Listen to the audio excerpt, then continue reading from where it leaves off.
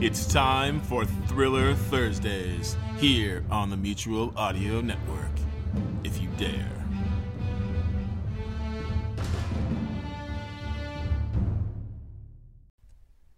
The following audio drama is rated PG for parental guidance.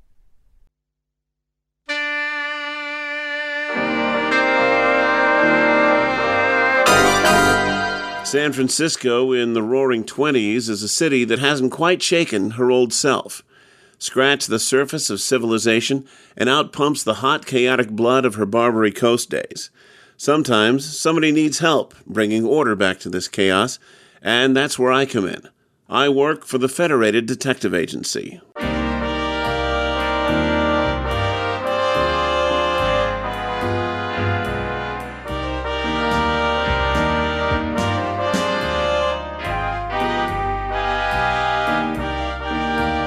'63 Audio and Rocket 88 Productions present Adventures of the Federated Tech, created by Pete Lutz and Mark Slade, and adapted from stories by Dashiell Hammett.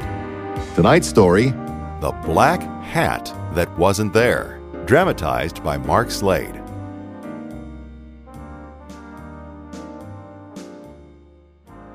Listen, Mr. Zumwalt, you're holding out on me and it won't do.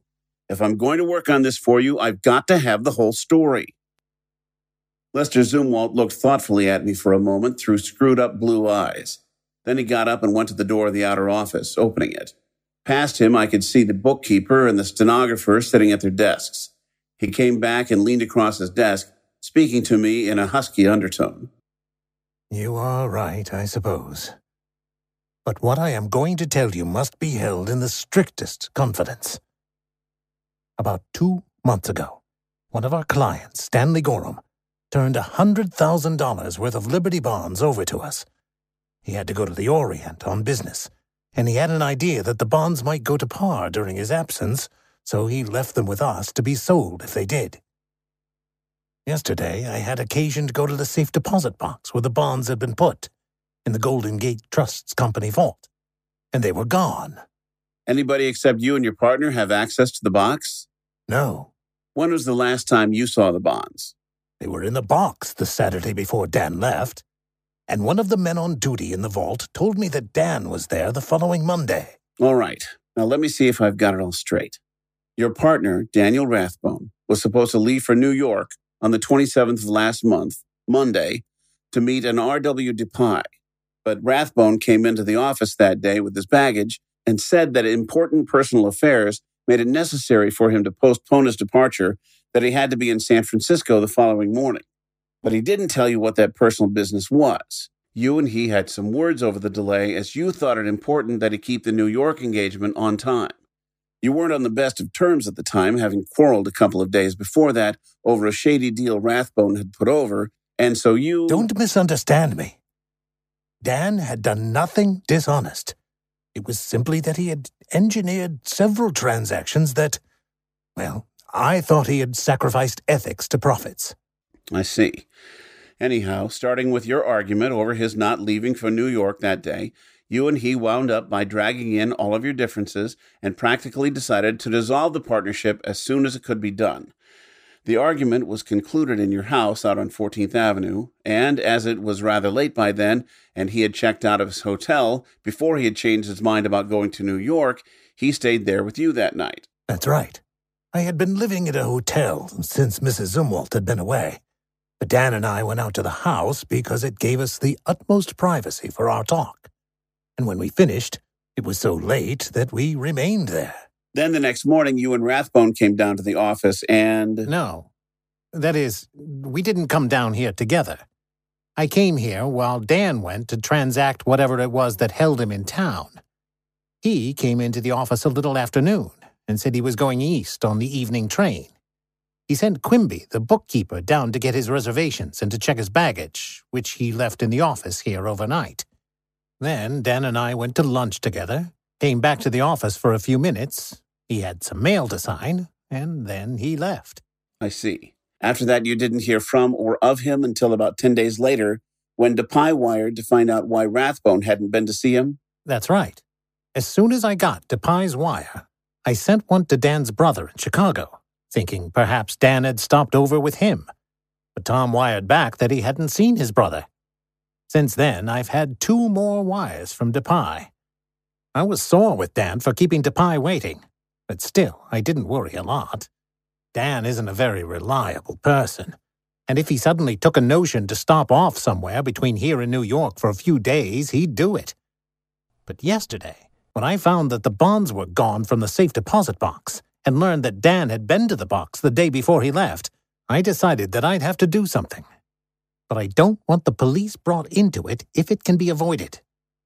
I feel sure that if I can find Dan and talk to him, we can straighten this mess out somehow without scandal. We've had our differences, but Dan's too decent a man, and I like him too well for all his occasional wildness to want to see him in jail.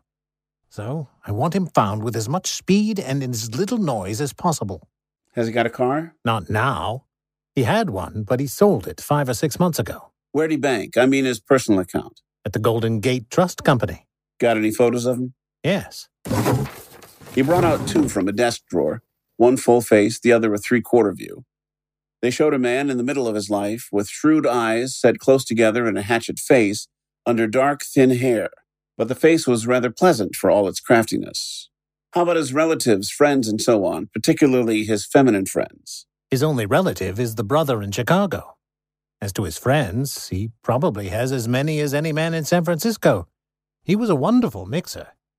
Recently, he has been on very good terms with a Mrs. Earnshaw, the wife of a real estate agent.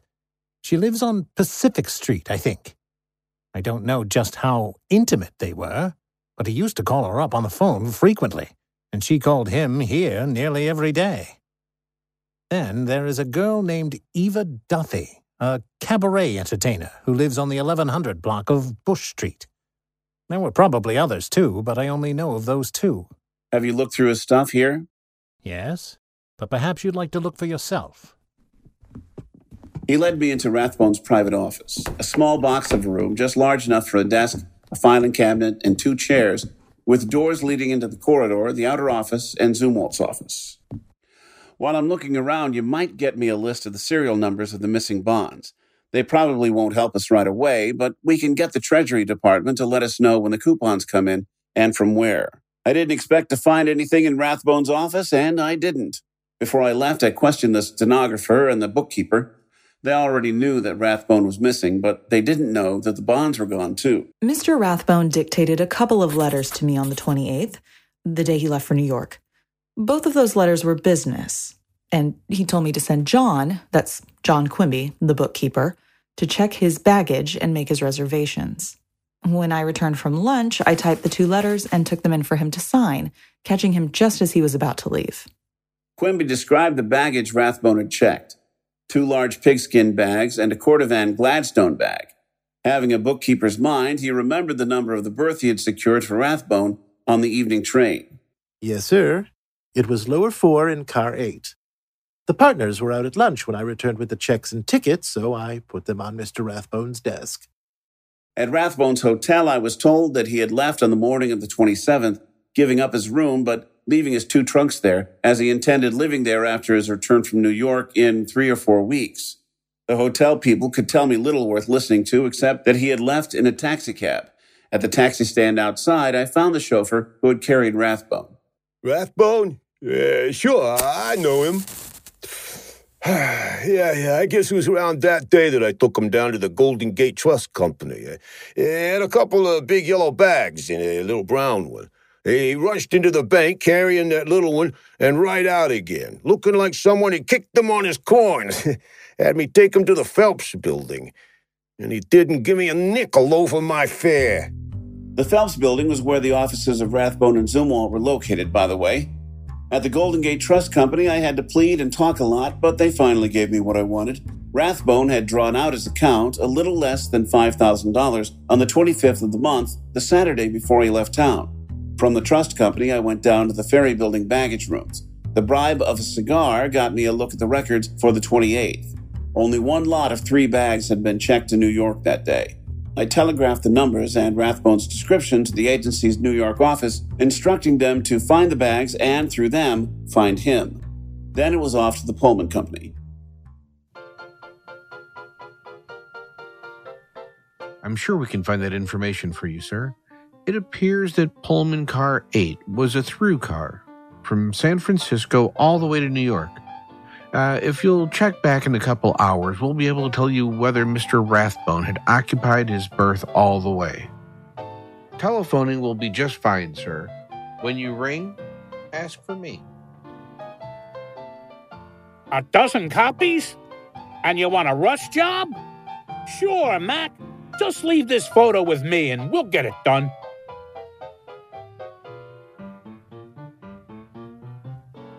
I haven't seen or heard anything from Mr. Rathbone for nearly a month. I called him up at his hotel the other night. I had a party I wanted to ring him in on, but they told me he was out of town and wouldn't be back for a week or two. This Eva Duthie, one of Rathbone's lady friends, was an undersized blonde girl of somewhere between 19 and 29, depending on whether you judged her by her eyes or by the rest of her face. I asked her another question, and she said, Yes, we were pretty good friends, but not especially thick. You know what I mean. We had a lot of fun together, but neither of us meant anything to the other outside of that. Dan is a good sport, and so am I. Mrs. Earnshaw, Rathbone's other friend, wasn't so frank, but she had a husband, so that makes a difference. She was a tall, slender woman, as dark as a gypsy, with a haughty air and a nervous trick of chewing her lower lip. We sat in a stiffly furnished room, and she stalled me for about 15 minutes until I came out flat-footed with her. It's like this, Mrs. Earnshaw. Mr. Rathbone has disappeared, and we're going to find him. You're not helping me, and you're not helping yourself. I came here to get what you know about him. I could have gone around asking a lot of questions among your friends, and if you don't tell me what I want to know, that's what I'll have to do. And while I'll be as careful as possible, still there's bound to be some curiosity aroused, some wild guesses, and some talk. I'm giving you a chance to avoid all that. It's up to you. You are assuming that I have something to hide? I'm not assuming anything. I'm hunting for information about Daniel Rathbone. She bit her lip on that for a while, and then the story came out bit by bit, with a lot in it that wasn't any too true, but straight enough in the long run. Stripped of the stuff that wouldn't hold water, it went like this. Dan and I planned to run away together. I left San Francisco on the 26th, going directly to New Orleans. He was going to leave the next day, making it look like he was going to New York. But he was to change trains somewhere in the Middle West and meet me in New Orleans. From there, we were going to Central America. No, I don't know anything about any bonds, nor what he was planning to do with them. Anyway, I carried out my part of the plan, but Dan never showed up in New Orleans. I wasn't too happy about getting jilted, so I didn't put any effort into finding out what had kept him from joining me. No, I didn't try to get in touch with him. My husband arrived in New Orleans a short time later. I hadn't been very careful about covering my tracks, and private detectives had located me easily.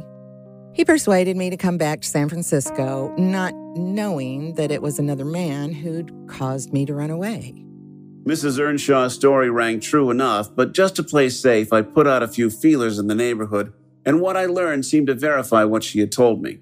I gathered that a few of the neighbors had made guesses that weren't a million miles away from the facts. After that, I got the Pullman Company on the phone. Yes, sir.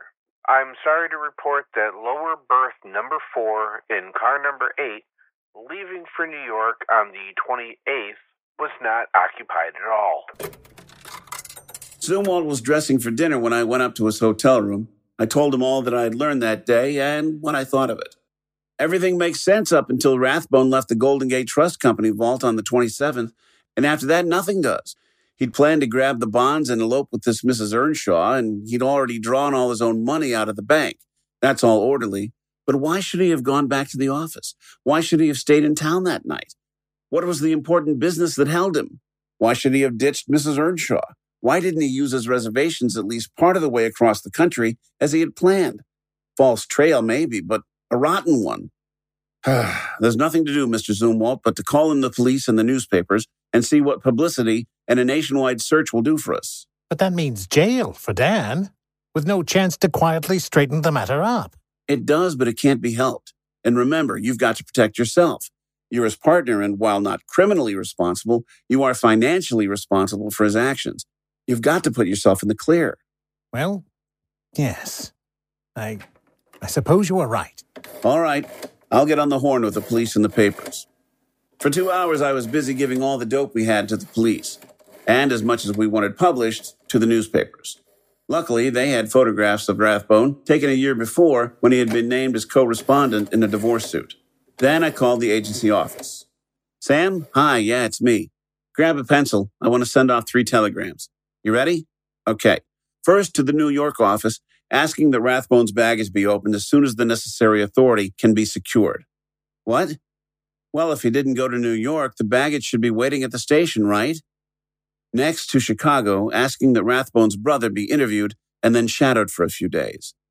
Lastly, one to New Orleans to have the city searched for him. Got all that? Fine. If the old man asks, I've gone home to bed.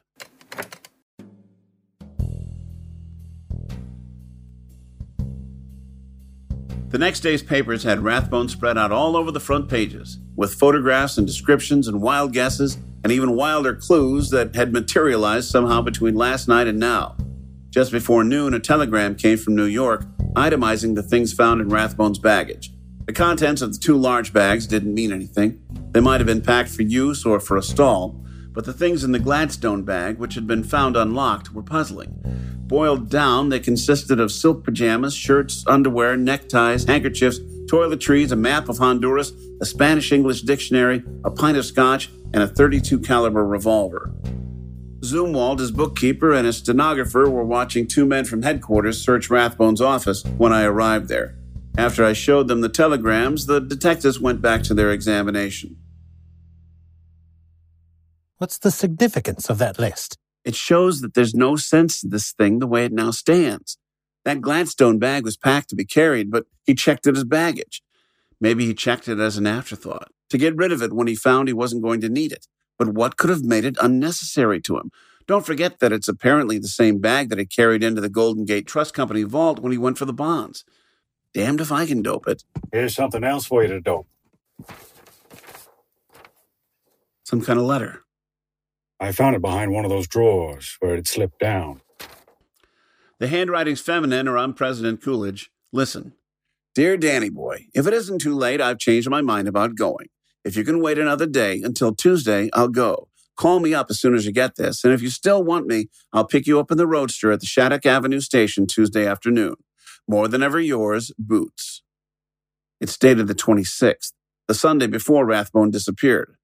That's the thing that made him lay over another day, and made him change his plans. I guess we better run over to Berkeley and see what we can find at Shattuck Avenue Station.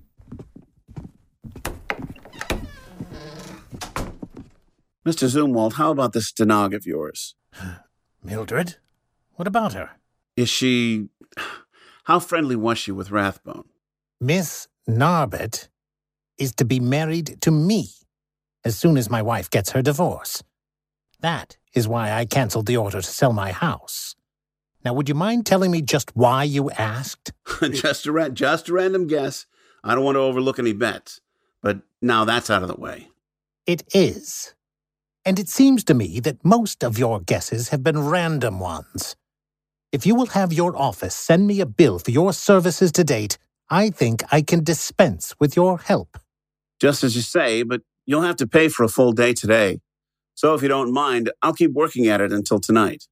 Very well. But I am busy, and you needn't bother coming in with any reports. All right.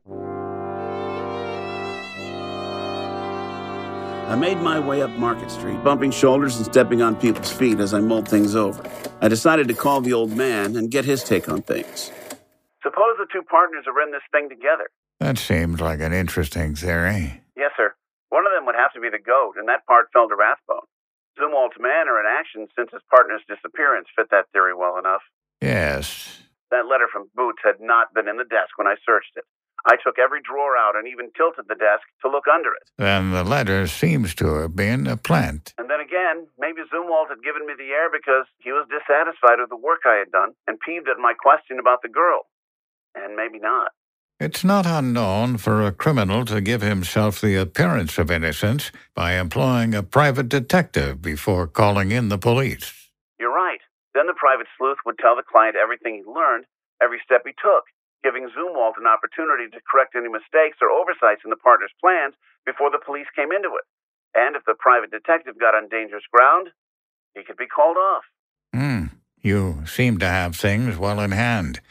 See what you can do in the final few hours of Mr. Zumwalt's employ. Several decades of sleuthing have left the old man completely without emotion, but that doesn't mean he's lost his oomph. Whenever he says something seems to be a thing, that tells me I'm heading in the right direction. I left the drugstore phone booth and took in a cup of coffee and a sandwich at the counter while I mulled things over. Now, suppose Rathbone was found in some city where he was unknown, and that would be where he'd go. Zumwalt would volunteer to go forward to identify him. He would look at him and say, no, that's not him. Rathbone would be turned loose, and that would be the end of that trail. This theory left the sudden change in Rathbone's plans unaccounted for, but it made his return to the office on the afternoon of the 27th more plausible. He had come back to confer with his partner over that unknown necessity for the change, and they had decided to leave Mrs. Earnshaw out of it. Then they had gone out to Zumwalt's house. For what? And why had Zumwalt decided not to sell the house? And why had he taken the trouble to give me an explanation? Could they have cashed the bonds there? A look at the house wouldn't be a bad idea. Hey, buddy, can you change a quarter to nickels? Sure thing, mister. Oakland Police? Let me talk to Bennett, Detective Squad. Hiya, Frank. Yeah, it's me. Say, I'm hoping you can do me a favor. I've got this client named Zumwalt, Lester Zumwalt, here in the city. Get him on the phone. Tell him you've picked up a man who answers Rathbone's description to a T, and ask him to come over and take a look at him. When he gets there, stall him as long as you can.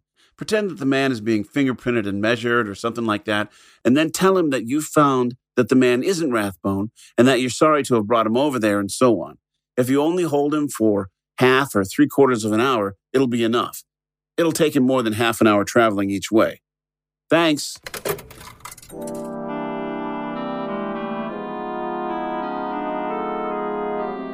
I stopped in at the office, stuck a flashlight in my pocket, and headed for 14th Avenue. Zumwalt lived in a 2-story, semi-detached house, and the lock on the front door held me up about 4 minutes. A burglar would have gone through it without checking his stride. This breaking into the house wasn't exactly according to the rules, but on the other hand, I was legally Zumwalt's agent until I discontinued work that night, so this crashing in couldn't be considered illegal. I started at the top floor and worked down. Bureaus, dressers, tables, desks, chairs, walls, woodwork, pictures, carpets, plumbing. I looked at everything that was thick enough to hold paper. I didn't take things apart, but it's surprising how speedily and how thoroughly you can go through a house when you're in training. I found nothing in the house itself, so I went down into the cellar. It was a large cellar and divided in two. The front part was paved with cement and held a full coal bin, some furniture, some canned goods, and a lot of odds and ends of housekeeping accessories. The rear division was without windows and illuminated only by one swinging electric light, which I turned on. A pile of lumber filled half the space. On the other side, barrels and boxes were piled up to the ceiling. 2 sacks of cement lay beside them, and in another corner was a tangle of broken furniture. The floor in this rear section was of hard dirt. I turned to the lumber pile first. I wasn't in love with the job ahead of me, moving the pile away and then back again, but I needn't have worried. A board rattled behind me, and I wheeled to see a figure rising from behind a barrel and scowling at me over a black automatic pistol. Put your hands up. Sure thing, Mr. Zumwalt. I didn't have a pistol with me, not being in the habit of carrying one except when I thought I was going to need it. So I put my hands up, and one of them brushed against the swinging light globe.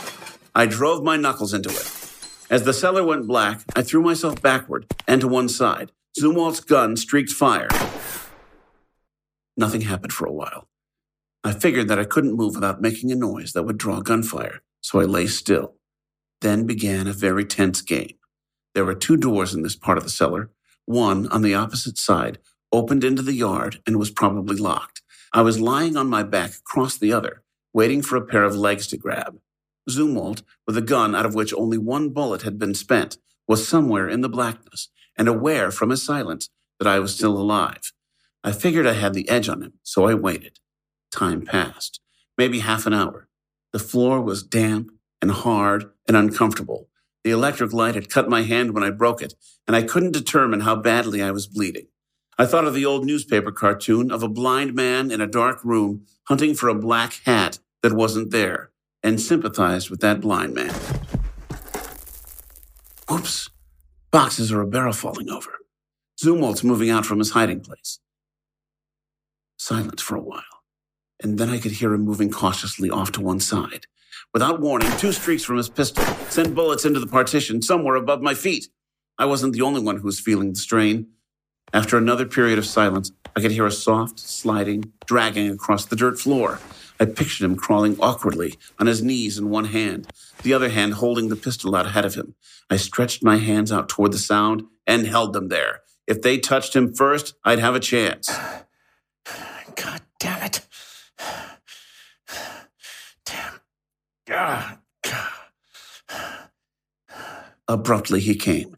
Hair brushed the fingers of my left hand. I closed them about it, pulling the head I couldn't see viciously toward me, driving my right fist beneath it. What? You can guess that I put everything I had into that punch when I discovered later that one of my cheeks was scorched and realized only then that his gun had gone off. He wiggled and I hit him again. Oh. On your feet, Zumwalt. Where's your gun? Here it is. Allez. Let's you and I find a replacement bulb. Get some light in here. What do you say?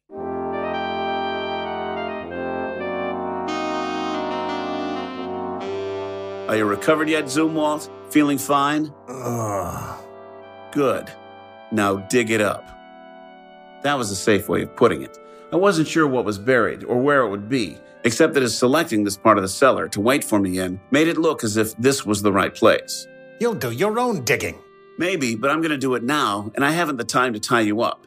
So if I've got to do the digging, I'm going to crown you first, so you'll sleep peacefully until it's all over. Yes, all right, I'll do it. There's a spade behind the lumber pile. He moved some of the barrels to one side and started turning up the dirt. When a hand, a man's hand, dead yellow where the damp dirt didn't stick to it, came into sight, I stopped him. I had found it, and I had no stomach for looking at it after 3 weeks of lying in the wet ground.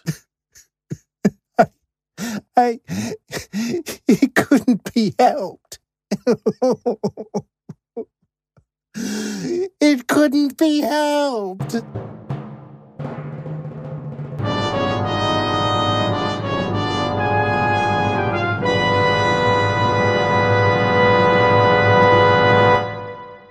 Later, in court, Lester Zumwalt's plea was that he had killed his partner in self-defense. I took the Liberty bonds in a futile attempt to cover losses in the stock market. Daniel Rathbone, I learned later, really had intended taking them and going to Central America with Mrs. Earnshaw. But when he visited the safe deposit box and found them gone, he returned to the office and charged me with the theft. I didn't suspect Dan at that time of any dishonesty, so I promised to restore the bonds. I invited him to my house to discuss the matter. Dan was dissatisfied with my plan of restitution and attacked me. He was killed in the struggle. As far as Mildred Narbett, my stenographer, is concerned, I confessed the whole story to her and persuaded her to help me. Between us, we made it appear that Daniel had been in the office for a while the next day, the 28th, and had then left for New York. The jury, however, seemed to think that Zumwalt had lured his partner out to the 14th Avenue house for the purpose of killing him, so Zumwalt was found guilty of murder in the first degree. The first jury before which Mildred Narbett was tried couldn't agree on a verdict. The second jury acquitted her, holding that there was nothing to show that she had taken part in either the theft of the bonds or the murder, or that she had had any knowledge of either crime until afterward, and that her later complicity was, in view of her love for Zumwalt, not altogether blameworthy. As for me, the old man praised me publicly at an office gathering for my good work, but gave me merry hell in private for working so hard to convict a client, one who eventually refused to pay his bill.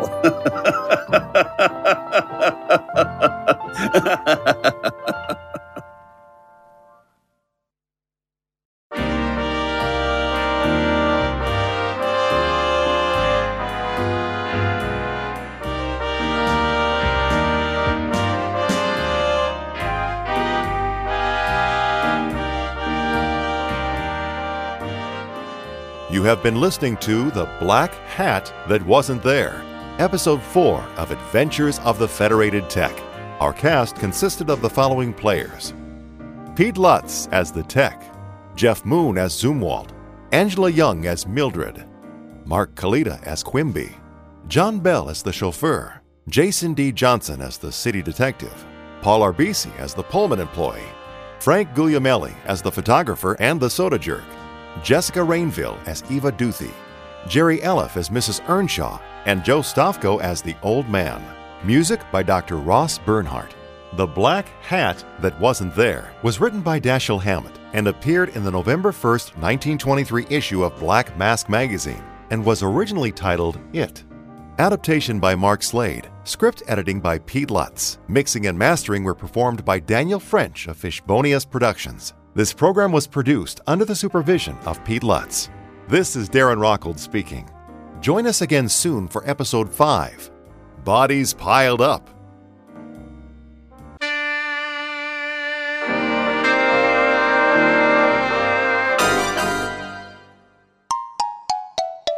'63 Audio. 88 Production. Hi, my name is Tracy Babian, co-author of the Carlson Chronicles podcast. My husband, J.A. Babian, the main author, had a triple stroke in the latter part of August of this year. Jerry was life-flighted to Tulsa, Oklahoma, with a brain bleed that the doctors thought they were going to have to do surgery on him, which surely would have killed him. Thank the Lord they didn't. He survived that brain bleed and swelling, but he is in need of so much for his recovery. I have started a GoFundMe to help with all the costs that I just don't have. I retired back in April of this year so that I could take care of Jerry, as he was starting to show signs then that I just didn't catch. Little did I know this would be a blessing in disguise. He is fighting this setback of memory loss and 75% use of his right leg, arm, along with his cognitive speech. Considering the doctor said he would not make it, I consider him to be a miracle. Medicare has only granted 12 visits of physical and speech therapy twice a week. He needs at least 6 months' worth of speech therapy alone. That is a total of $4,000 we need to pay up front that I just don't have. So far, we have had $775 in donations of the $10,000 we need come in. Please donate today so that he can get his needed medication, therapy, and also help pay bills that Medicare just will not cover, even if it's only $5. I update this account so folks can see his progress. You can go to my Facebook account, Tracy Babian VO, to find the pinned link with the title Jerry Babian Stroke Victim Needs. Jerry says, thank you. I still have a lot to write on my stories that I want to get done. Please help me to achieve that goal. Thank you in advance for your donation. Tracy Babian.